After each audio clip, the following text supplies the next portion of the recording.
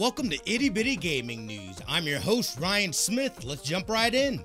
We're just getting word that the game Void Bastards has just announced a sequel called Wild Bastards. It looks like it takes place in the Wild West, still in space. However, it's a roguelike game. It's a lot of fun. My friend, This is Lex, is the one that put me on to it, so it might be something you want to check out.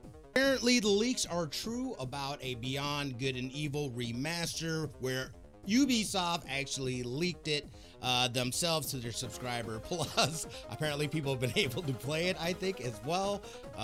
So that's coming sometime, I believe, next year officially. I feel like Netflix's gaming division has been low-key making moves. Coming December 14th, we're getting the GTA 3, basically series GTA 3, Vice City, and San Andreas is coming to Netflix games. So if you subscribe to it, make sure you check that out. I'm going to definitely get it. I've never played San Andreas or Vice City, so might as well.